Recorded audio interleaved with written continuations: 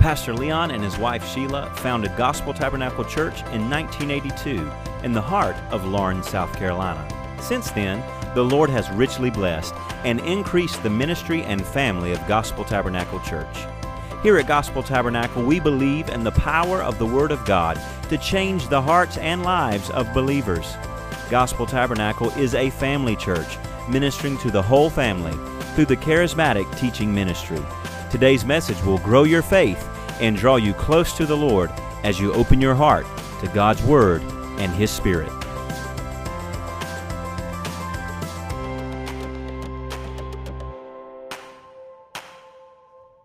Amen. How many brought your Bible with you? I hope that you did, and I want you to use it today like you've never used it before. I want you to check every single thing I say today, not just for checking me out. That's okay to do that. That's okay. The Bible talks about the prophet speaks and others sit by and judge. That's okay. Check me out. I'm all for that. But other than that, I want you to dig into it because you're digging up life. You're digging up words of life that will invigorate your heart, mind, soul, and spirit, that literally will change your life. Let's make our confession. Everybody say, this is my Bible. I am what it says I am. I have what it says I have. And I can do what it says I can do. Today I'll be taught the Word of God. I boldly confess. My mind is alert. My heart is receptive. And I'll never be the same. I'm about to receive the indestructible, the incorruptible, the ever-living seed, the Word of God, and I'll never be the same. Never, never, never. In Jesus' name, shout hallelujah. That's good. I almost wasn't going to ask for a second one, but let's do it anyway. Come on. Hallelujah. Amen. That's sounding great this morning. Open the scriptures with me just real quickly, and then I'm going to go another way. But look with me in Proverbs chapter 4. Proverbs chapter 4, and I just want to read you a preparatory verse. Turn there. If you got a Bible, open it. Turn Proverbs chapter 4. If you've got an iPad, or if you've got an iPhone or an Android, or some other type of method that you look into the Word of God, tap into it. Load it up, bring it up, get it there so that you can see it. In Proverbs chapter 4 and then verse 20 is where I want us to look. Proverbs chapter 4, verse 20. The Bible says, my son. How many are children of God? Say I am if you are. My son, attend to my words. Be attentive to the words. Tune in. Whatever frequencies have been going through your mind, heart, and spirit this week, this day, tune them out. And tune in. I don't think they have it anymore, but years ago on the televisions, they used to have tuning, and then they had another button called fine tuning. Fine tune in this morning. Fine tune in to the Word of God, where you're definitely, precisely, and locked on. Before they ever beamed anybody up to the Starship Enterprise, they make sure they were locked on to them, didn't they? And before you ever beam this Word in your heart and spirit, you're going to have to lock on to it. And so get locked on. Notice what he said, let them, or my son, attend to my words, incline your ear unto my sayings. Lean into the Word of God this morning. Lean toward the Word. Make an effort to lean toward the Word. Let them, the Word, not depart from your eyes. Keep it where you can see it. Keep them in the midst of your heart. Notice what's happening. Your ears are involved because you're listening. Your eyes are involved because you are seeing. And now your heart is involved because you are depositing and storing the Word of God in the midst of your heart. Why should you do this? Scripture says, for they are life unto those that find them. I'm looking. Everybody say, I'm looking. I'm looking. They're life to those that find them. I am looking. And it's health to all their flesh. It makes you healthy in your flesh. It even affects your body. Somebody say, well, church is just spiritual. We've got other things for finance and other things for physical. No, the Word of God affects your spiritual man. Yes, it does. It absolutely does. But it also affects your body. Physically, your physical world is affected by your relationship to the Word of God. That's where it's at, by the Word of God. Now notice he said, here, they are life unto those that find them, health to all their flesh. Now then, verse 23, keep your heart with all diligence. Why do you keep your heart with all diligence? Because you just deposited the Word of God in your heart, verse 21. That's what you've done. You've heard and you saw the Word of God and you put it in your heart. Now when you get in there and lock it in, keep it with all, lock and load, I almost said. But now that you're loaded, go ahead and lock. Get the Word of God on the inside of your heart, lock it in. Don't let nobody take it out. There's a world of people out there right now wanting to take out the Word of God in your life. Let me tell you something. Whenever they burn the Bible in the streets of Oregon, and they burn it in other major cities of the world and get the Bible and throw it in there, they're burning a book. But what they want to do is burn that out of your heart. That's what they want. They want to get the Word of God out of your heart and out of your life. But what we need to do is this. We need to deposit the Word of God into our life, and we need to be diligent. I'm watching over this thing. I'm not going to let go of it, no matter what the world says. No matter what doubt and unbelief says, or fear and failure says, or what the devil himself says, or demon spirits say, or watchers say, or fallen angels. Doesn't matter. It doesn't matter. Whatever anybody else says, we're going to lock this word in our heart. It is secure there. We're holding on. We ain't letting go. Somebody say amen. Amen. All right. Let's look at with that in mind. With that in mind, look with me in the book of Ephesians, chapter 2 and verse 10. Ephesians chapter 2 and verse 10 with that kind of thinking. So what's that saying? That's saying now that you're going to be attentive, you're going to be listening and looking. You're wanting to find something in my message today, something in the Word of God that I'm going to share with you today, something that's going to touch your life and going to take you to a new level in your life. It's going to take you to a place in your life of opportunity, a place of blessing, a place of obedience, a place of doing what God wants you to do, a place of victory. How many knows there is victory in Christ Jesus? There is, isn't there? Absolutely. Absolutely. I thank Him. So look with me to Ephesians chapter 2. Let me get there, make sure I'm going to be there. Ephesians chapter 2. And look about verse 10, I believe is what I've been reading.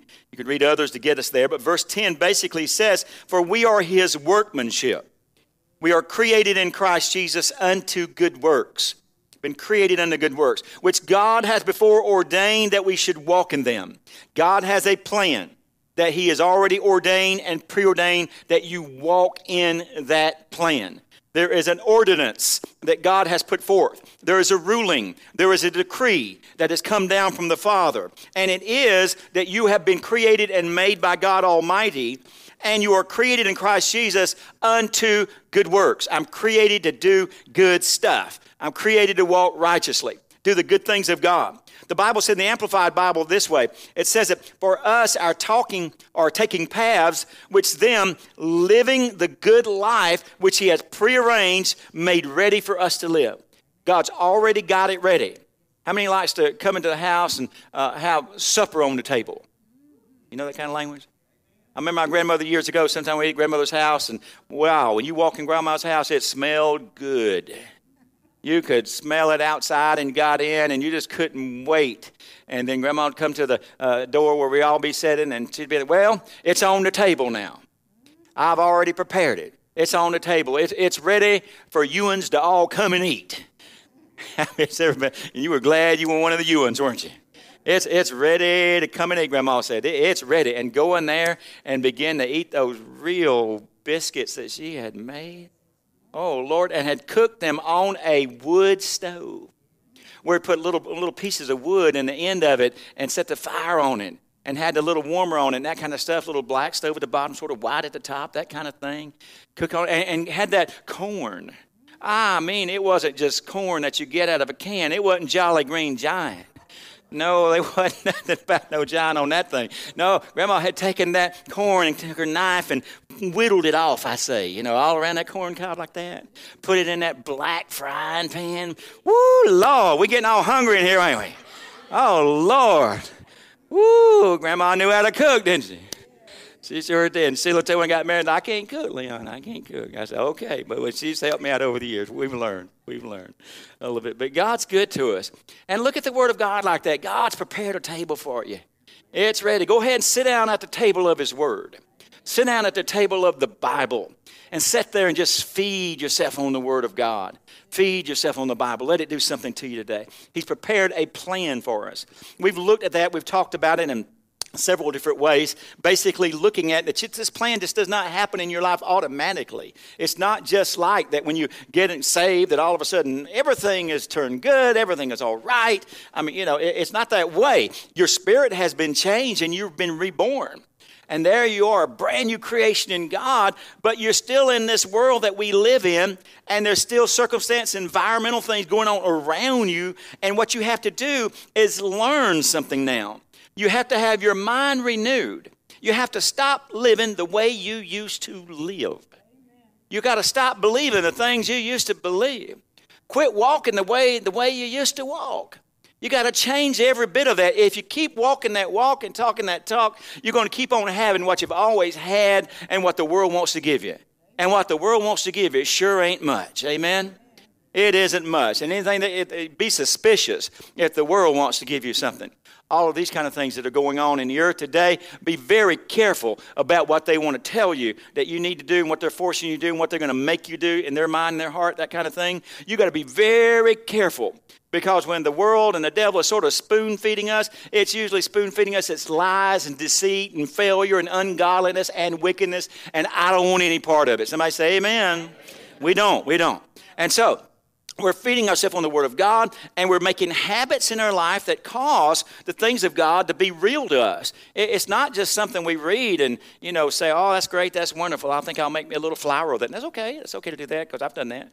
Or I'll make a little Post-it note, stick it on my refrigerator. And I do that too. That's okay. I've done lots of things along those lines in my life. But it's more than just a little saying. It's more than just a little thought. It is a thought. It is a little saying. It is all those things. But it's more than that. It's a real principle that you and I can live and we can die on. I mean, it's a life and death word of God that is available that God has given to us. And it will literally bring change to our life. But we got to put it in a habit. We got to make it continual in our life. Not just drop in one time or drop into the word here and the word there and say that was good and while it lasted. No, get in the Word of God, stay in the Word of God and do it and duplicate it and do it over and over and over and over and over. This last week, and thank God for the economy that God's given us, even right in the midst of everything that's going on. It's just great. It really is. Some good stuff is happening. And we passed a milestone this week in our life that we've worked for many years in our life. And we thank God for it. But it didn't just happen this week. We didn't pass that milestone this week. That milestone went back years and years of us doing the things that God had told us to do and properly watching after our financial situation to get us to this place that we're at now. But it was something we do by habit. It's not something we just do one time and quit. You have to stay habitually about the things. I hear people sometimes talk about investing, for example. And they'll say, what I'm going to do is when I get my tax return back, then I'm going to get some money there, and I'm going to take that and invest it. That's okay if you want to do that, but that is not the kind of investing that'll make you rich. If you're waiting on some kind of windfall or some kind of extra money that you're going to deposit or put aside to invest, that won't do much for you. Oh, it'll do what it does. If you don't ever touch it, it might sort of stay where it's at. But what's going to help you is when you do something consistently. Day in, day out, week in, week out, month in, month out, year in, year out, and you consistently make investments into your financial life. It's the same way with the Word of God. You can drop in on the Word of God and say, well, I'm going to do what God said do. The Bible teaches me about the Word of God being life to me, so I'm going to read the Bible. And you might just really be fired up, and you read the Bible for, an hour and a half today. And you just stay in that Word. Wow, man, I'm into the Word.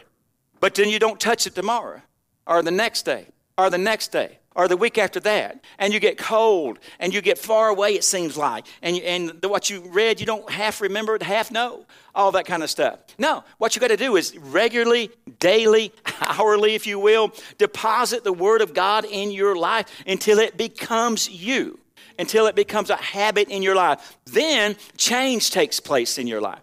That's when change happens. Okay, we've been looking at it. We've talked about the habit of prayer. We've talked about the habit of studying the Bible and reading the Bible and Bible study. And most recently, we've been talking about the habit of our witness. We've looked at the fact that Christ came into the world to save the lost. That's why he came. He came here to save sinners.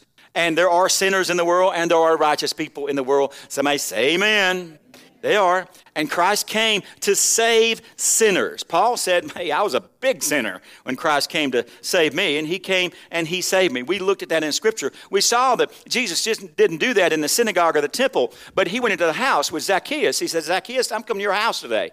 And he went into his house and his home for the specific purpose of witnessing and bringing the kingdom of God unto Zacchaeus. And he did that, and salvation came to his house that day. Yes, he ministered in church or in synagogues and in temples. But where the soul-winning activity is taking place is where the sinners are, where the people who do not know God are. I saw a young man this last week. I mean, I've seen several, and I like to watch them sometimes. You can go into YouTube, and you can watch some of our street preachers across America and different people who are ministering in that kind of ministry. And I see some of them go at different cities and different places where people are gathered, and they're preaching the gospel and teaching and doing their best to communicate the Word of God in all kind of different forms. And literally getting cussed out and literally getting hit and smacked and, almost run over with cars and some shot.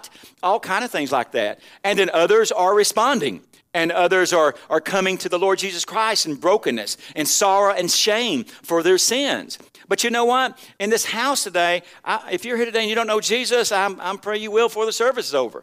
But I'm persuaded most of us in here, we know the Lord Jesus. And we're here, so we're probably not going to get anybody here saved today. Because that's why we came, because we were saved. And we wanted to worship and know God. And we wanted to learn to live for Him better and just love Him and celebrate His goodness. That's why we're here today.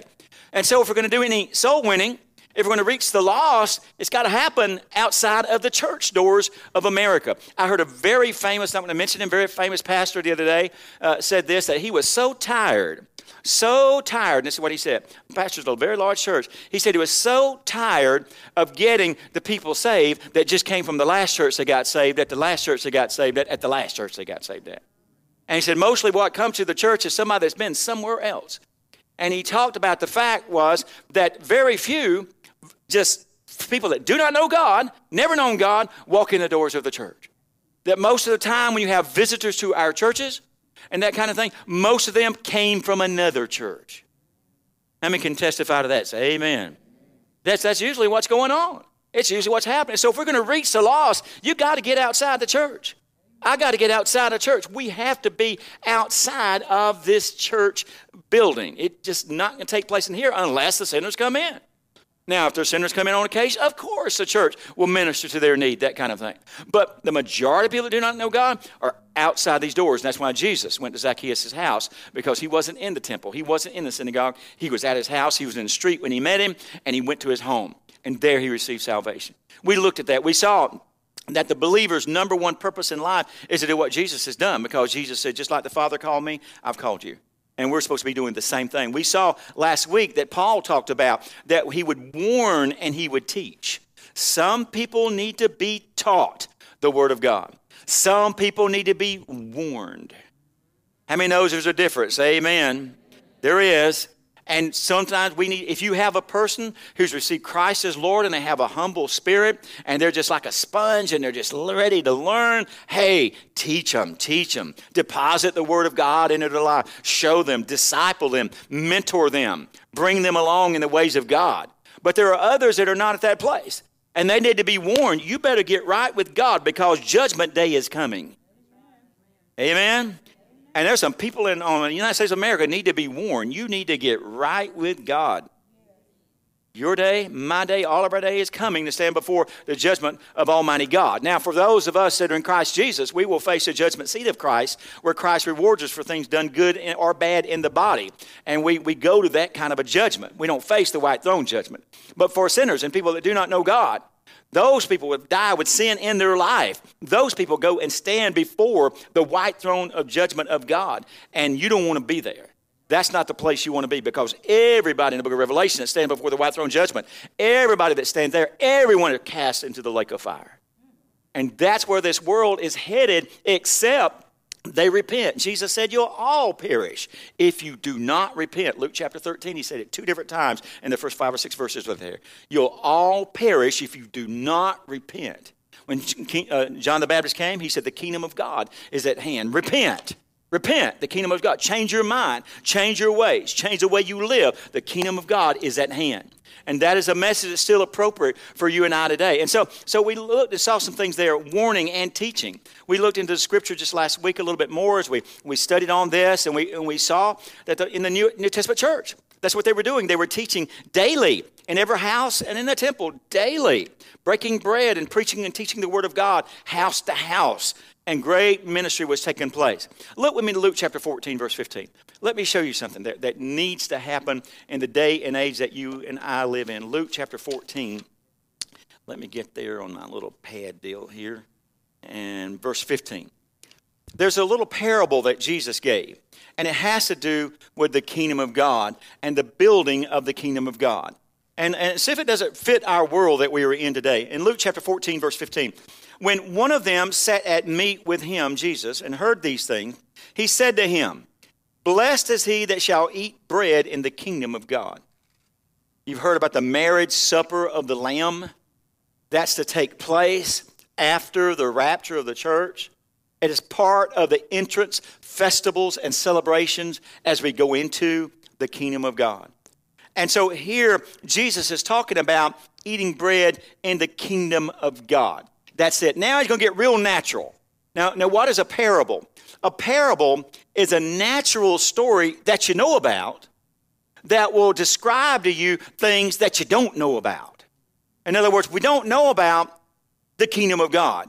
We don't know about spiritual matters. So Christ gives us a natural illustration that explains to us something we can all understand and says, now that's how the kingdom of God is working.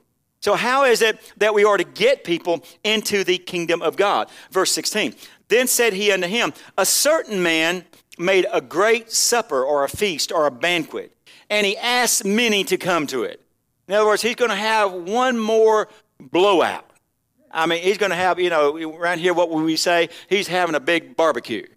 Or he's having a fish fry, a big fish fry that he might be going to have. Whatever's taking place, and he's going to go out and invite some people to come to this big banquet and dinner that he's made. Verse 17, and he sent his servant at supper time to say to them that were bidden or asked to come now, for everything's ready.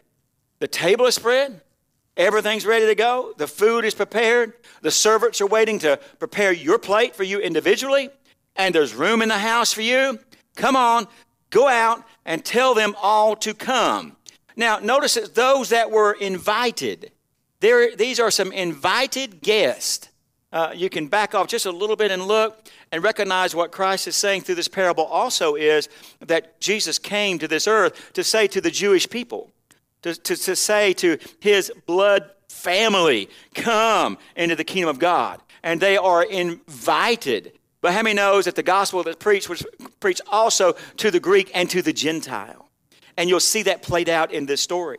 And so he says here, everything's ready. Verse 18, for they all with one accord consent began to make excuses. I can't come. Now, you know what? We don't have that opportunity to happen all the time. You fix a free meal around this place, you will get some people to show up. Somebody say, amen. You are. You can get some folks to say but they're saying, we got an excuse. We can't come. We can't come. We know you got it ready. We know it's prepared. And we know that there's bread for this kingdom of God, but we can't come. Now notice what one says. I bought a piece of ground and I need to go see it. And would you excuse me? In other words, I got some land. I got some property. I got a house. I got big plans right here. Stuff is taking place at my home and I can't come. Wish I could, but I can't come. I'll be with you in spirit, though, but I won't be there. Anybody's ever heard that? Say amen. Well, they can't come. They can't come. If you're not with us in spirit, or you're not flesh, then I'm going to eat your piece of chicken. But anyway, I can't come. I can't come. They got an excuse. And remember, Jesus is giving this parable. Verse 19, another said, I bought 5 yoke of oxen, and I got to go test them, prove them, make sure they're what they are. I pray you let me be excused. Now, I want you to notice something about both of these excuses. It's not really working too well. Wait a minute, you've already bought these oxen, now you got to go see if they're okay? You've already bought this land, now you got to go look at it? Some of this stuff is just excuses. Remember that old little gospel song people used to sing years ago? Excuses, excuses. You hear them every day.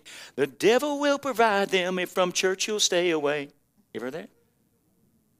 And excuses, excuses, excuses, excuses. I've always looked at situations, circumstances in our life like this. That I do it like this. I say, now then, if this was happening for school and our school children, would I stay away because of what's happening?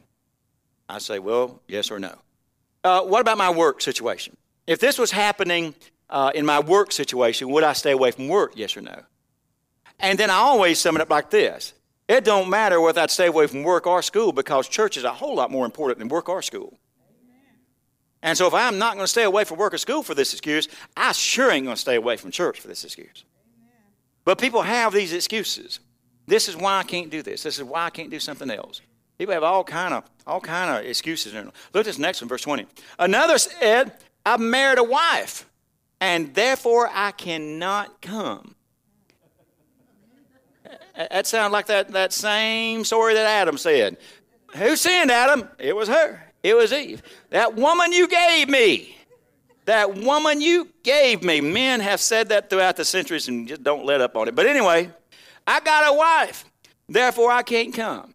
Well, he could have went and talked to his wife like most of you do today. Said, honey, can I go to church today? No, I'm just kidding you. I'm just kidding you. Y'all are going to tar and gravel me after the service is over today. But anyway, no. Now, I got this wife and I can't come now. Now, again, recognize this. I've married a wife and I can't come. In Jewish community, during this time, when you first got married, you didn't have to go anywhere for the next year. I mean, you couldn't be called up to go to war. There's a lot of things you didn't have to do when you got married. Man, they had them honeymoons. It was a honeymoon for over a year. Ooh, that's a long time, wasn't it? Sheila and I got married on a Friday night at 7 o'clock. He said, why did you do that? Because I didn't get off work till 4. And then I was back at work on Monday morning at 7. Because we didn't have no money to go anywhere anyway, so we had to do that. So, and we just got married and in and out and back to work, and let's keep on going. And so anyway, but here, I can't come. I done married this woman, I can't come now. Verse 21, so that servant came and showed his Lord these things. He comes back and tells the man that gave the big feasts and big banquets, look, I invited these people and they can't come. How come they can't come? Well, one's got this land deal he's working on. Another's got this business deal with these 5 yoke of oxen he's got out there. He just bought him a brand new Maserati and he's got to go drive it for the weekend. He can't come. And, you know, and then so other people, they just got married, they ain't coming. I don't know when they're going to be back from Las Vegas, but they ain't coming. You know, he's got married. And so he comes and tells him all these things. Then the master of the house was angry. I'm telling you a parable of Jesus, right? A story.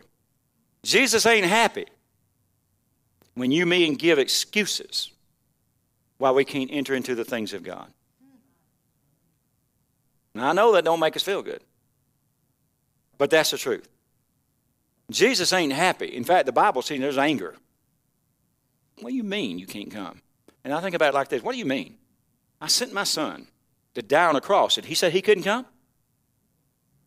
When they whipped him with that whip, did he say he was not going to get crucified now? When they nailed him to the cross, did Jesus say, I'm just go ahead and call them 10,000 angels right now and be done with this? No. And if he did all that for me and you, I don't have an excuse. And you don't either. Somebody say amen. We ain't got no excuse. No. Look what he said. And so his Lord became angry. Servant came, showed the Lord his thing. The master of the house became angry and said to his servant, well, go out quickly into the streets. Now, these are other people were personally invited. Now we're going to give a general invitation because the people in the streets, wouldn't get to come. So now they're taking it to the streets, and it goes into the streets, the lanes of the city, and bring in here the poor, the maimed, the halt, and the blind. And the servant said, Lord, it's done. And as you commanded, and there's still room. I went and did that. I went and asked everybody in the street, come on in. They did, but we still got a lot more room. Verse 23, and the Lord said to the servant, go out into the highways, go out into the hedges, and compel them to come in, that my house may be filled. For I say unto you that none of those men which were bidden will taste of my supper. But to fill up his house, he wants to fill it up with people in the highways and the hedges. Notice he said, verse 23, go out. Somebody say, go out. Go out. Go out. Go out into the highways and hedges and compel. The word from compel there is the word necessary. Make it necessary that people come into this banquet that I've given. You've got to come. You can't say no to this banquet. Please, you've got to come. I know that you've got other things to do. I know you got other plans with your life.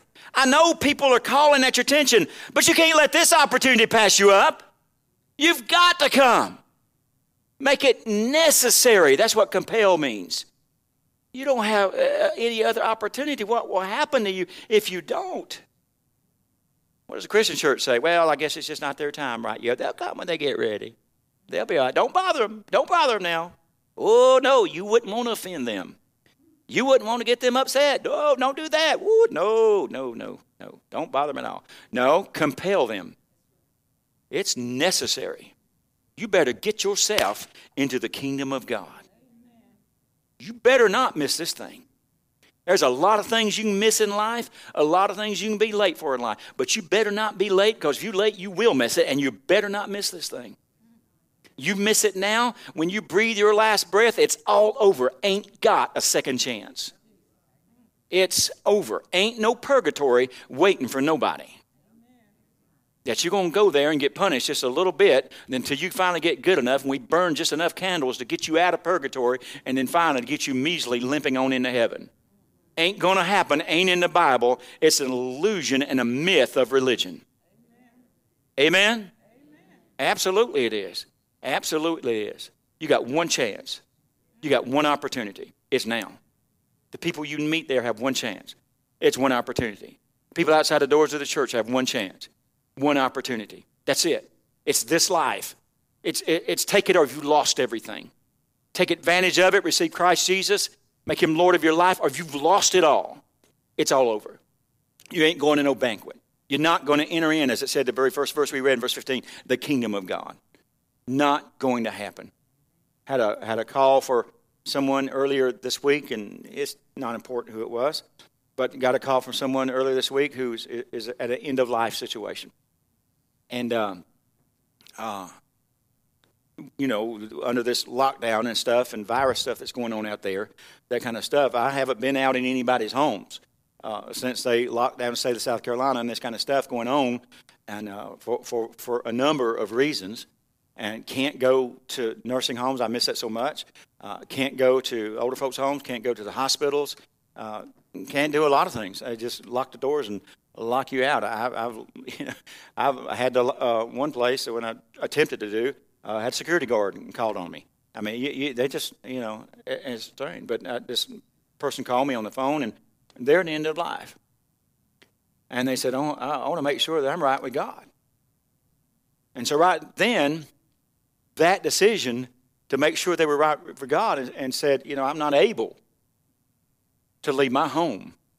Would you come, and would you come into my home, and would you pray with me? And so I said, this is circumstances going on.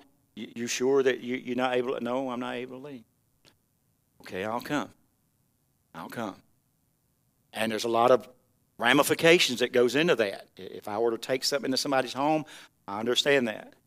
I understand that could be a circumstance of legality. I understand a lot of things that could go on. I know that. And I wouldn't want to do something that would hurt or harm someone else. Not at all. I wouldn't want to be responsible for that. Just on a personal level, I wouldn't want to do that in a lot of kind of ways that we look at.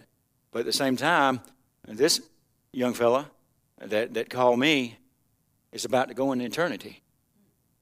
And whether he goes into eternity knowing Jesus or not knowing Jesus is worth anything I got to risk. It's worth anything I got to risk. And I did. And I went to his home. And I knelt with him in his living room. And with tears in his eyes, led him to the throne room of Jesus Christ. That's worth everything. That's worth everything. And so there are times in our life when we have to compel. It's necessary. It's necessary to do some things. Absolutely. There's things we need to do in life. Some stuff ain't necessary. In the Christian church, sometimes we put a lot of unnecessary things in front of the necessary stuff. And it's just not necessary. And we need to look at things like that in our life so that we can continue to be a witness, because that's the most important thing in our life. We need to do some compelling. And so, I want you to think about people in your family. Think about some of your relatives. Think about some of your friends. Think about some of the people that you live beside of, your neighbors. Think about some people around you. It is necessary that you speak to them about Jesus. They ain't going to hear it when they turn on that television. They'll hear a lot of things unless they turn it to the right place. And, very seldom do people actually turn on Christian channels or Christian ministries. And some that they do turn on is a joke and a game. I saw some of the most ridiculous stuff the other day watching this particular pastor of this church, and wow, he dressed up, man. He had it all on. He had robe from top to bottom, had a little bent hat and a big old chain around and a cross this long and that kind of stuff on top of him. Wow, well, he looked religious. He really did. They was lighting candles left and right all around him. They was bringing in censers and holding crosses on a stick. And they were doing all kind of religious stuff. Every bit of it religious, but almost a third of the people that were helping and participating in that service were homosexuals. And what kind of godliness are you going to get out of that? You're not. You're not. But you know what? For you and me and others, not just us in this church, but you and me and other wonderful Christian people in our communities, in our towns, our cities in South Carolina, for us that will go out and share a faithful witness with someone can receive a lot from you and me. They can receive deliverance from their sins as you and I bring them that ministry. And sometimes they say no, and sometimes they say, not now. Sometimes they say all kind of stuff, but it doesn't matter. Most of the things I've been blessed with in my life came after somebody said no. They really did. No just don't mean nothing anymore. And when I first heard a no years ago, I said, well, and I kept on going after that. But I just learned over the years, when people say no, it don't mean no. Just keep on going, keep on asking, keep on talking, find another way, another avenue, another way around. They can change their mind. Something can happen. And you can do that. And when people talk to you you talk to them about their soul condition and that circumstance of their life, you might get some no's and there might be some solid no's. But that's when we go into the compelling part of it. Wait a minute, this is necessary. I'm not just inviting you to church. Now the government, other people like to shut down the churches where you can't invite anybody to church. That's their goal. That's what they want to do. Anything like that. This shutdown has hurt churches like you wouldn't believe around this place. There's some people who walked away from things of God who will not walk back. It's amazing. It is amazing what a little virus has done to some people. A little virus where less than 1% of the people get it, and 99% of the people get it live. And we did all this just for that. It's just an amazing thing has happened. Well, anyway, don't let me go any further now. Look with me. Let's go on just a little bit further here. Look with Matthew chapter 9. Now, why is it that you and I need to go and compel people to come in? Why is it necessary? Why do we need to? We talked about the person's individual responsibility and their need to have Christ in their life, and it's their only need, and they better receive him or else. In Matthew 9, Jesus did it like this. He said this.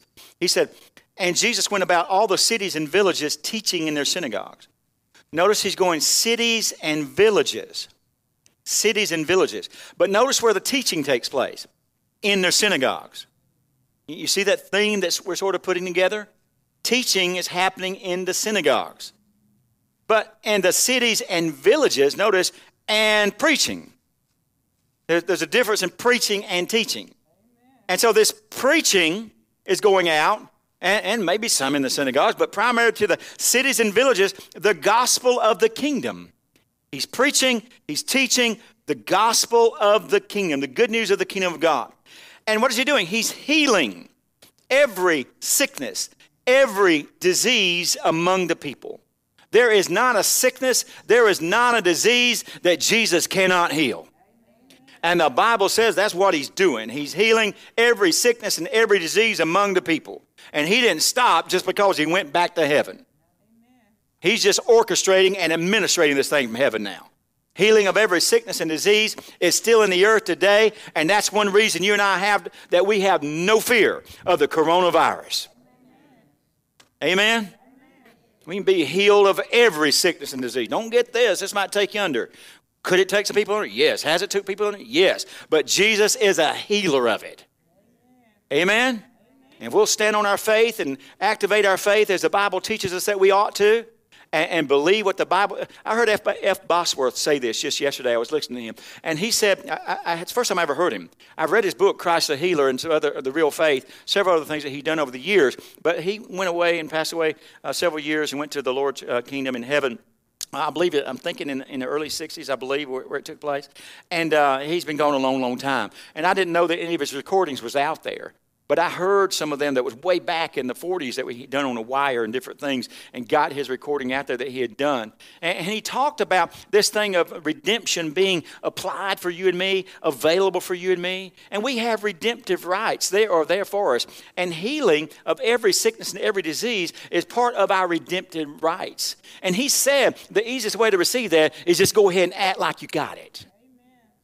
Act like you got it. A man who traveled the world with William Branham and some others, but a man who traveled the world bringing healing and deliverance to multitudes of people, said the easiest way for you to receive something from God is just go ahead and act like you got it. He also said most of the people receive from God not from the laying on of hands, but from them hearing the word of God, believing it, applying it into their life, and acting like they got it. That's what faith is. Well, Jesus is out there preaching. He's teaching. He's healing every sickness and every disease among the people. Well, it's great. I mean, everybody said we need more of that today. Jesus, we wish you were here doing this, all this today. People make those kind of statements, but notice what he says. Verse 36, but when he saw the multitudes of people, he was moved with compassion on them. Why? Because they fainted and were scattered abroad as sheep having no shepherd. They didn't have anybody to care for them.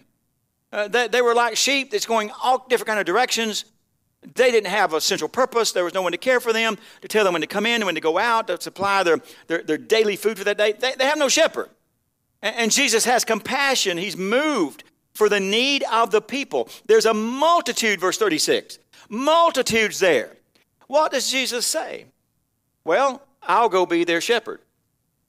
Well, I'll go there and I'll take care of the sheep. He doesn't say that. He doesn't say he's going to do that. What does Jesus do? Verse 37, then he said to the disciples. How many are disciples? Say amen. He said to you, the harvest truly is plenteous. Does anybody think this world has a shortage of sinners? That's the harvest. Sinners are the harvest. People who do not know God are the harvest. People who have not received Jesus Christ are the harvest.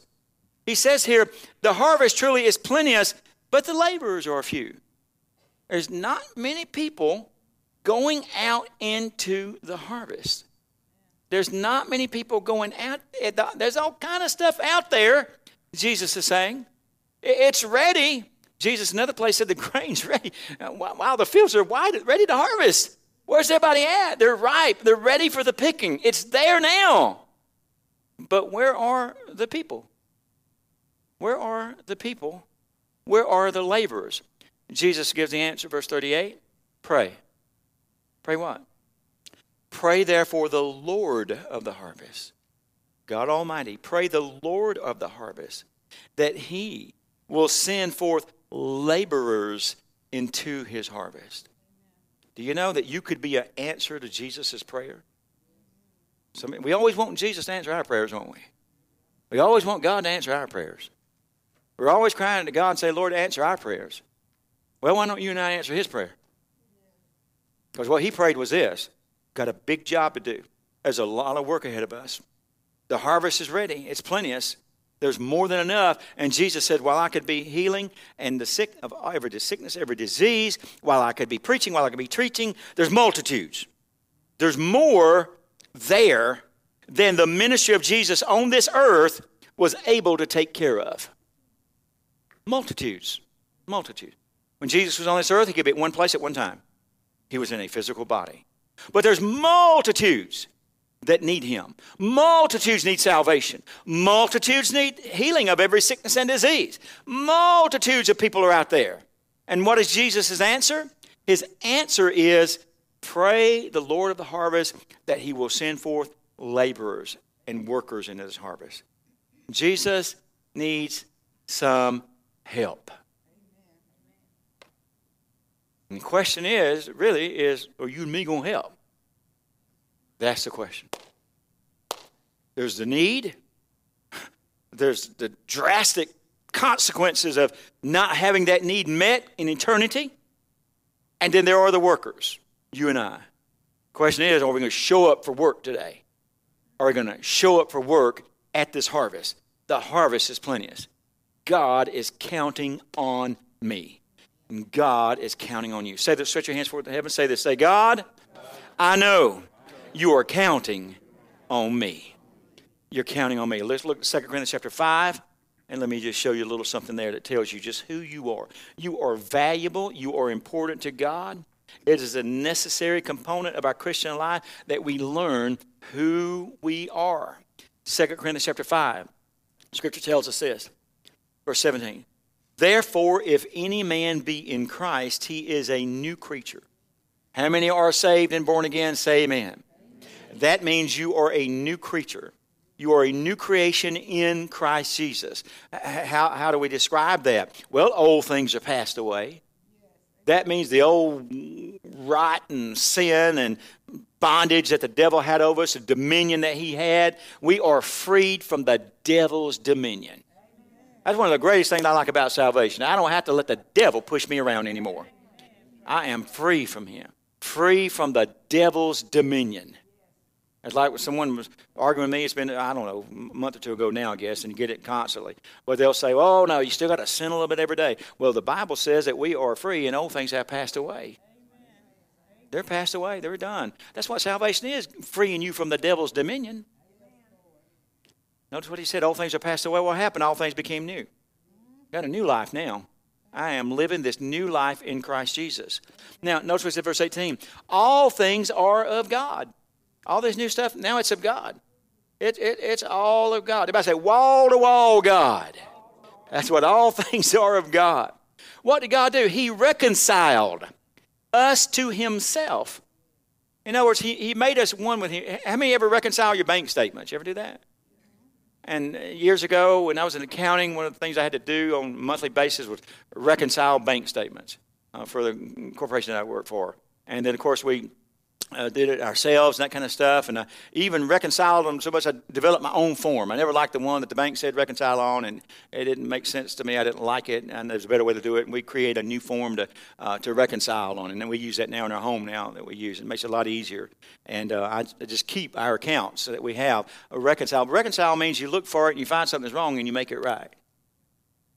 And what we do, we make it toward the right method. If the bank makes a mistake, and they do sometimes, or if you made a mistake, and you do sometimes, what you do, you bring it to what is right. You correct it. And what the Bible tells about us is that Christ Jesus has, all things are of God. He has reconciled. He has made us right. Amen. He's made us right. You can say it like that, he's made us righteous. But he's made us right unto himself by Christ Jesus. Everybody say, I've been made right. I have been made right in Christ Jesus. And hath given unto us. We've been given something. Unto us a ministry. Somebody says, I don't know what I'm supposed to do. Now you do. You're about to know in 1 second. A ministry of reconciliation. A ministry of reconciling. We have a ministry of making people right. People that are out of sync. They are out of balance with God. There is a discrepancy in their life. And it is our ministry, our task to make them right, to reconcile people to God. I have a ministry of reconciliation. Everybody say, I have a ministry of reconciliation. That's what we have, a ministry of reconciliation. To wit, or this is what's going on, King James language. To wit, that God was in Christ. God was in Christ. What was he doing? Reconciling the world unto himself. In other words, that's what Jesus is all about. He came to earth to reconcile or make right sinful man and to bring man once again back into relationship, fellowship, communion with the Father. The Father wanted relationship with his creation. His creation was lost and walked away from God the Father and joined the ranks of the enemy, Satan himself. And so God sent Jesus to bring back the sinner who had pledged his allegiance to Satan and to bring him back and now to reconcile him back to God, to do away with the old things of Satan and his dominion over us and to bring us under the dominion of the kingdom of Almighty God. That's what Jesus came to do. But it wasn't just Jesus. It's me and you. That is our job. That is what we are supposed to be doing in life. That's our task. That's our calling. And there's nothing any more vital and nothing any more important than I walk out and I simply say to someone that I witness to them, that I put grace and I put mercy upon their life, and I say, Jesus loves you. We love you. I mean, you know what? There ain't nobody here to condemn you. Doesn't mean they're not condemned. Because Jesus said they're condemned already. It's just not mine, your job to go condemn people. Amen? But they are condemned if they're sinners. They are condemned. But that's just not why we're coming. We're coming to tell them you don't have to be condemned any longer. You can be set free from your sins. You can be delivered from a devil's hell. You can be made right with the Father, and there will be therefore now no condemnation within you anymore. That's what we are saying to people. And so notice he said, we're in Christ Jesus, reconciling the world unto himself, not imputing their trespasses unto them, and hath committed unto us the word of reconciliation. There it is again. We just read it in verse 18. Verse 18 said he'd given it to us, the ministry of reconciliation. Verse 19 says he's committed it unto us, the word of reconciliation. We have a word of reconciliation. The Father has sent Christ Jesus. You no longer have to be bound in your sins. You no longer have to suffer the effects of the fall. You no longer have to be under what the devil has put over you. You don't have to be bound anymore. There is not an addiction that can hold you. There is not a sickness or disease that can hold you. There is no poverty that can hold you and keep you down. You are free. Jesus Christ came to pronounce to you, this is the year of the Lord. You are free. The Son of God has made you free. Do you accept it and do you receive it? That's the gospel message. That's the gospel story. We are free. But they're not going to hear it on CBS, NBC, ABC, CNN, Fox News, MSNBC, any other radio stations that we can think. That's just not the message. That is these stations, they don't have some of the ones that you may even like the best of some of those I just mentioned. They've been told, you don't say stuff about this sin. You don't say stuff about that. We will put you off of the air for it. Do you know that? You say, is that happening? Listen, in 1979, James Robinson. How many of you have seen James and Betty Robinson? My James and Betty Robinson story was, Sheila and I, we met them. It's been several years ago, a number of years ago. But we met James and Betty Robinson, and I was somewhere else doing something else, and Sheila was there, and they were sitting on the couch, and she was talking to him. She come back. She said, hey, I just met James and Betty Robinson. I said, you did? She said, yeah. I said, you get a picture? She said, yeah, I got one. And she showed me the camera and looked at it, and I said, yeah, that's James and Betty. But Sheila, where are you at? Why didn't you put yourself in that picture? But anyway, she took a picture of him, but not of her with them. But anyway, she didn't do it. But James Robinson in 1979 was told by, at that point, one of the major networks, you will not preach anymore about homosexual sin. And they took him off the air in 1979. You ever wonder why you don't hear a whole lot about it coming from preachers' mouths today? On the television radio? That's why. That's why. And so you're not going to get the gospel by turning on most every Christian, or most every radio station or television station. Now, there's a few Christian stations out there that are putting the gospel out. There are a few. You just about, if you want to hear Christian ministry, you just about nowadays got to get on YouTube. And some of it, they're not letting it through. But you just about got to get on YouTube or see a Facebook video to get a real gospel message nowadays. Because what's coming across general airways throughout America is being shut down and shut down fast. And so with that being the case, how is the person going to know he's got a heart that's crying out for God that he don't know who he is or where he's at?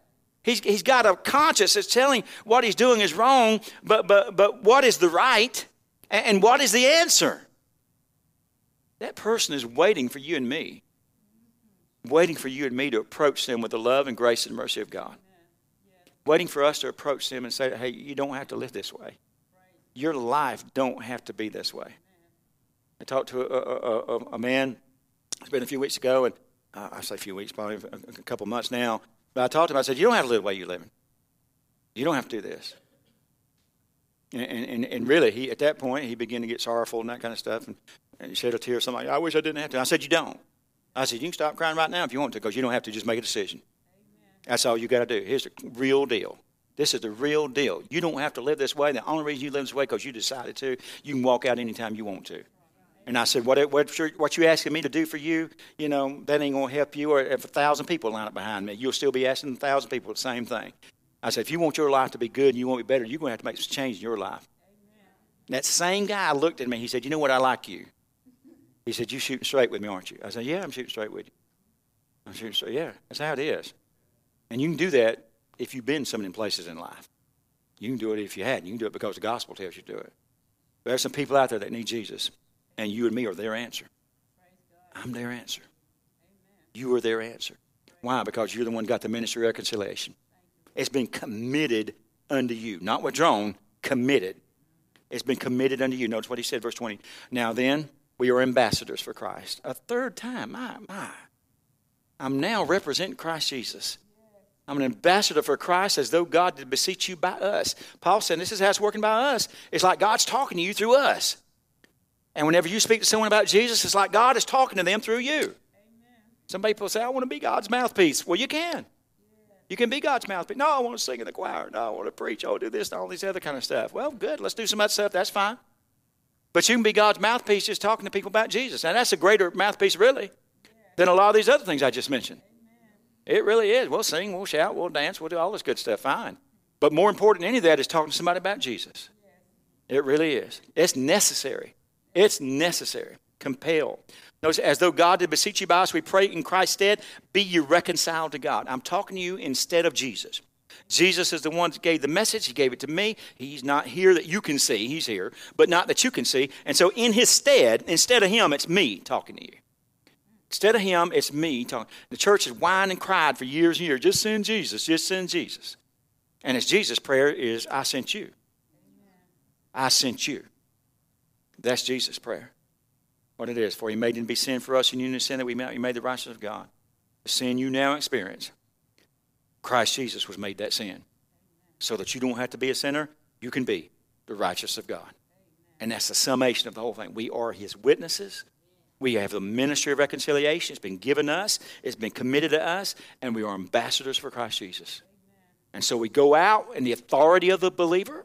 We go out in the power that God has given us, exercising our rights in the community in this world that we live in. With anybody and everybody. Everybody needs Jesus. Amen? You say, well, they already know Jesus. Well, good. Y'all team up together then.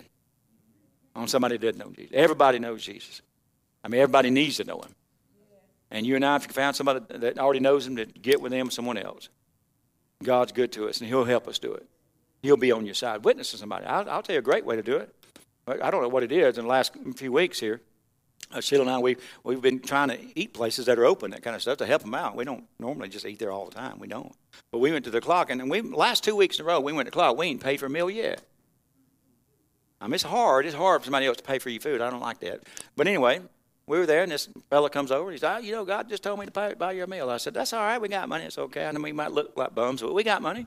And he said, no, I want to pay for it. I said, okay. Okay, I said, well, Sheila, what we're going to do? He said, well, won't we just give the money and compare the meal to the waitress? And so we gave the waitress a $20 tip and just passed it on to her. Then the next week that we was there, somebody else, we didn't know what was going on. We just sitting at our table eating away, and somebody else, and the waitress came by and picked up our ticket. I said, oh, Lord, she done forgot something. She's going to add more to it. But anyway, she never brought it back. I said, where's our ticket at? We got to pay our bill here. She said, no, that's taken care of. It's taken care of. Somebody else got that for y'all today. They did. I said, well, good. We're just going to pass on what we're going to pay for that meal. We're going to give it to you. And we'll just bless you with it. Just keep passing on like that. And God will bless you. But what is it? It's good people are out there. And there's people that love you and people care about you. And so don't think everybody you see out there doesn't know Jesus, but there's a lot of people that don't. And it might be some of them good people that run to your rescue with you to help you talk to them about Christ. People need Jesus. And you and I are the ambassadors that God has sent. Stand with me this morning. Let's go before the Lord in prayer and ask God's blessings on us. Jesus, Jesus. God Almighty. God Almighty. God Almighty. Bow your heads before the Lord. Father God, we stand before you, Lord God, as the body of Christ, Lord. Valuable to you, Lord God. extremely valuable to you, Lord. And God, we stand here with a mission, with an ordination from heaven, with a commitment from heaven, Lord God, to represent you and be your ambassadors. May we rise to the challenge. May we rise to the occasion that we might be faithful, Lord. But more than our faithfulness, Lord, that we might have a genuine effect on other people's lives. That we really will be used of you to bring people into the kingdom of God. Stretch your hands toward heaven. Pray this prayer with me. Say, Dear Father, I thank you for what you have lovingly entrusted into my life. And now, Father God, I rise to the occasion. I come to my place of responsibility. I'm with you, Almighty God. I am your ambassador. I do have a ministry that you have given me. I will go into my world, my family, my home, and I will bring the gospel of reconciliation. I will tell those who are lost they need Jesus. I will tell them there is love, there's compassion, there's healing coming from the Father. And all they need to do is receive. I'll be your mouthpiece. In the name of Jesus, I'll speak for you, Almighty God. I give you praise, I give you glory, and in the Jesus name, I shout hallelujah, glory to God, praise the Lord. Come on, give me a hand clap of praise. Come on, we're going to go into ministry. Hallelujah, hallelujah. When you leave today, tell somebody you got the calling today. Say, what? I was called into the ministry today. And when they say what? There you go. There you go. God bless you.